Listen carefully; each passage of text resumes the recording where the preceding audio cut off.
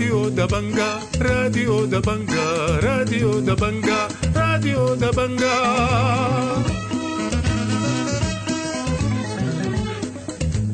أعزائي المستمعين، السلام عليكم، وحييكم وقدم لكم نشرة الأخبار ليوم الخميس الموافق 7 ديسمبر 2023. برنامجنا يشتمل على نشرة الأخبار مع برامج أخرى متنوعة، لكن في البداية وكالمعتاد نبدأ فقرات برنامجنا بنشرة الأخبار، والبداية بالعناوين.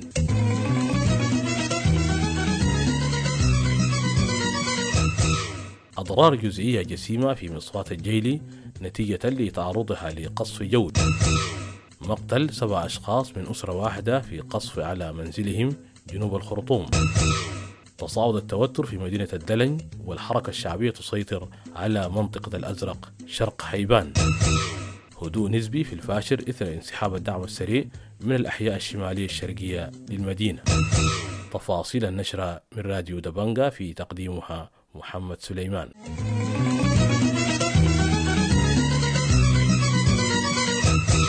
تبادل طرفا القتال في السودان، الجيش وقوات الدعم السريع، الاتهامات باستهداف مصفاة الجيلي للبترول، وبينما قال الجيش إن قوات الدعم السريع تسببت في حدوث حريق نتيجة لإقدامها على تدمير وحدات التحكم بالمصفاة. واتهمت قوات الدعم السريع الجيش بتدمير المصفاة بالكامل. ونفى المهندس حامد سليمان حامد الوكيل الأسبق لوزارة الطاقة احتراق مصفاة الجيلي بالكامل، كما تردد في رسائل تم تبادلها على وسائل التواصل الاجتماعي على نطاق واسع. وقال سليمان لراديو دبنقا أن القصف الذي تعرضت له المصفاة أصاب أجهزة وخطوط غرفة التحكم الموزعة لشركات الوقود. وقال إن الأضرار التي لحقت بالوحدة جسيمة لكنها أضرار أخف. وأضاف حامد سليمان حامد الوكيل الأسبق لوزارة الطاقة لراديو دبنقا في هذا الخصوص: وقد انتشرت معلومات حول احتراق المصفاة بالكامل، ولكن بحسب البيان الصادر من تجمع العاملين بقطاع النفط فإن الدمار أو الغصف قد أصاب منشأة التحكم المرتبطة بالمصفاة التي تقوم بتوزيع المنتجات لمختلف الشركات. وكان تجمع العاملين بقطاع النفط أصدر بيانا يوم الأربعاء قال فيه أن العاملين بمصفاة الخرطوم تمكنوا من إخماد حريق نتيجة لقصف موجه صباح الأربعاء على أجهزة وخطوط غرفة التحكم الموزعة لشركات الوقود. وقال البيان إن على الجميع أن يعي بأن تدمير المنشآت النفطية واستهداف البنى التحتية لن يترك وطنا ذو موارد ليحكمه منتصرا. قتل 7 أشخاص من أسرة واحدة جراء تدمير منزلها بحي النهضة جنوب الخرطوم بعد سقوط غزيفة على المنزل منتصف ليلة الثلاثاء. وشهدت العاصمة خلال الساعات 24 الماضية تصعيدا في العمليات العسكرية واستهدافا لمصفاة الخرطوم مصحوبة بإقارات جوية شنها الطيران الحربي للجيش السوداني على تجمعات لقوات الدعم السريع على عدد من الأحياء في جنوب وشرق ومنطقة شرق النيل. وفي الأثناء ردت قوات الدعم السريع بقصف القيادة العامة للجيش بالمدفعية الثقيلة. تنطلق يوم بعد غد السبت بجيبوتي القمة الاستثنائية للإيجاد حول الأزمة في السودان، وتناقش القمة القضايا الإنسانية والأمنية بجانب أسباب فشل محادثات جدة. ووصلت مبعوثة الاتحاد الأوروبي للقرن الأفريقي أنيت فيبر إلى جيبوتي للمشاركة في القمة. وقالت مندوبة الاتحاد الأوروبي فيبر التي وصلت بصحبة السكرتير التنفيذي للإيجاد الدكتور ورغني جبيهو إلى جيبوتي عبر منصة إكس إنها فرصة ثمينة للقمة الاستثنائية حول السودان، وينتظر أن يشارك في القمة بجانب الرؤساء والممثلين للأمم المتحدة والاتحاد الأوروبي ووكالات الأمم المتحدة. قال المهندس محمد حسن الخبير في مجال الاتصالات وتقنية المعلومات أن سيطرة جهة ما على مركز بيانات سوداتيل لا يعني بالضرورة إمكانية حصولها على المعلومات المتوفرة به. وأشار حسن إلى أن البيانات المخزنة هناك تتمتع بأنظمة حماية فعالة، مضيفا أنه ليس من السهل اختراقها. وشدد على أن الدخول إلى المعلومات المخزنة ليس متاحا لكل العاملين، مشيرا إلى أن هناك عاملين في المركز لهم فقط حق التشغيل والمراقبة، وأخرى لا تتعلق بالدخول إلى المعلومات. وناشد الأطراف المتحاربة أن تضمن سلامة العاملين في المركز، مشيرا إلى أنهم مدنيون لا علاقة لهم بالقتال وأضاف لراديو دبنقا جدا نظام أنظمة أمنية وأنظمة حماية وبطريقة معقدة جدا جدا. ما من السهل ليزول إنه يقدر يخترق الداتا دي. أنا بطمن الناس كلها الداتا دي ما بالسهولة إنه الناس تخترقها أو يحصل فيها تخريب إلا يكون في تخريب فيزيكال يعني. وكانت قوات الدعم السريع نشرت فيديو مصور من داخل مركز سوداتي للبيانات في المنطقة الصناعية بالخرطوم وسط تأكيدات بقدرته على حماية المركز والحفاظ على قواعد البيانات المحفوظة فيه بالرغم من ظروف الحرب.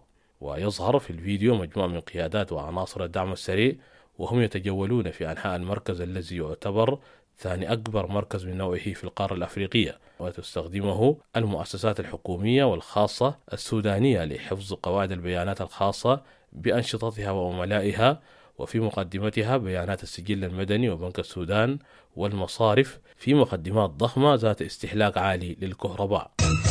ناشد المدير التنفيذي لمحلية الدلنج بجنوب كردفان الإدارات الأهلية لمكونات المدينة بضرورة التواصل مع طرفي الصراع الدعم السريع والحركة الشعبية لنزع فتيل الحرب، وناشد المواطنين بالدلنج بالصبر وعدم مقادرة المدينة، كما ناشد أيضا كافة الفعاليات بالمدينة بنبذ خطاب الكراهية وبث خطاب الطمأنينة. وأضاف إبراهيم عبد الله المدير التنفيذي لمحلية الدلنج في هذا الخصوص: وأنا كواحد مواطن من سدلنج يجب أن نفعل شيء. الأخواننا اللي عندهم علاقة بالدعم السريع يجب أن يتواصلوا معهم، اللي يطلبوا منهم أنه ما يحصل تدخل. وبرضه أخواننا اللي عندهم تواصل مع أخواننا في الحركة الشعبية يجب برضه أنه لو في رسائل أنه يوقفوا أي تدخل. كانت ولاية جنوب كردفان شهدت يوم الثلاثاء سيطرة الحركة الشعبية بقيادة الحلو على منطقة الأزرق الاستراتيجية شمال شرق هيبان بجنوب كردفان، فيما شهدت منطقة الدكمة شرق الدلنج مقتل 4 مدنيين وحرق المنطقة بأكملها من قبل قوات الدعم السريع. وأدت أحداث الثلاثاء بمحلية الدلنج إلى تزايد حركة نزوح سكان الأحياء الطرفية داخل المدينة وخارجها. لا يزال الآلاف من سكان مدينة بابنوسة بولاية غرب كردفان في الأعراء لقرابة 10 أيام في أوضاع إنسانية حرجة للغاية، بينما تسود المدينة هدوء تام مع عودة ضعيفة للنازحين. ويعاني سكان المدينة النازحين من انعدام الغذاء والماء والأدوية مع برودة الطقس. وأضاف صلاح محمدي لراديو دبنقا من بابنوسة: وما زالت التخوفات مسيطرة على الناس اللي فاتوا ما يقدروا يجوا راجعين، لأنهم بيفتكروا إنه المسألة دي مجرد هدنة كده بس يعني، لكن الناس بتتوقع إنه أساسا طالما أن هنالك قيادة فرقة موجودة فيبقى احتمالية هجوم الدعم السريع عليها وارد. وحول مبادرة الإدارة الأهلية بشأن نزع فتيل الحرب في مدينة بابنوسة، أكد العمدة الجاك سليمان عضو اللجنة المفوضة للتفاوض استمرار جهود اللجنة في التواصل لاتفاق من شأنه يمنع وقوع مواجهة مباشرة بين الجيش والدعم السريع في المدينة ويضمن عودة المواطنين الذين نزحوا منها. وأضاف العمدة الجاك لراديو دبنقا من بابنوسة: أنا داير أقول إنه نحن ماشيين في تفاهمات كبيرة جدا. جزء من المواطنين بيفسر إنه الحرب دي لو أخذت الجيش ولا أخذت الدعم السريع دي قوة ممكن تكون أكبر من الإدارة الأهلية نفسها، وفي ناس بيخشوا إنه بعد الخط اللي نحن ماشيين فوق ده ربما إنه تحصل مستجدات بدون إرادتنا وكده. وفي مدينة الفولة عاد الهدوء للمدينة وعادت الأنشطة التجارية إليها مع دخول كميات كبيرة من السلع عبر المعابر مع دولة جنوب السودان. وقال العمدة الجاك سليمان لراديو دبنقا أن بنود الاتفاق الموقع بين الإدارة الأهلية والدعم السريع تم إنزالها على أرض الواقع، أبرزها حماية المصالح الحكومية ومنع حمل وضرب السلاح، بالإضافة إلى محاربة كافة الظواهر السالبة. وأضاف العمدة الجاك لراديو دبنقا من بابنوسة: قعدنا مع الدعم السريع برضو تكلمنا معاه كلام واضح إنه زي ما أنتم كدعم سريع قدرتوني في البداية ومركتوا من البلد دي نهاية وأسي الجيش طلع منها، برضو بنفتكر إنه ما تفكوا أي طلقة، برضو هم التزموا لنا التزام قاطع. الخبر الأخير في النشرة: تشهد مدينة الفاشر هدوءا نسبيا بعد انسحاب قوات الدعم السريع من الأحياء الشمالية الشرقية لمدينة الفاشر، فيما أكدت القوات المشتركة تمسكها بحماية المواطنين. وقال مواطنون من الفاشر لراديو دبنقا أن قوات الدعم السريع انسحبت من الأحياء الشمالية الشرقية خاصة في بوابات مدينة مليط.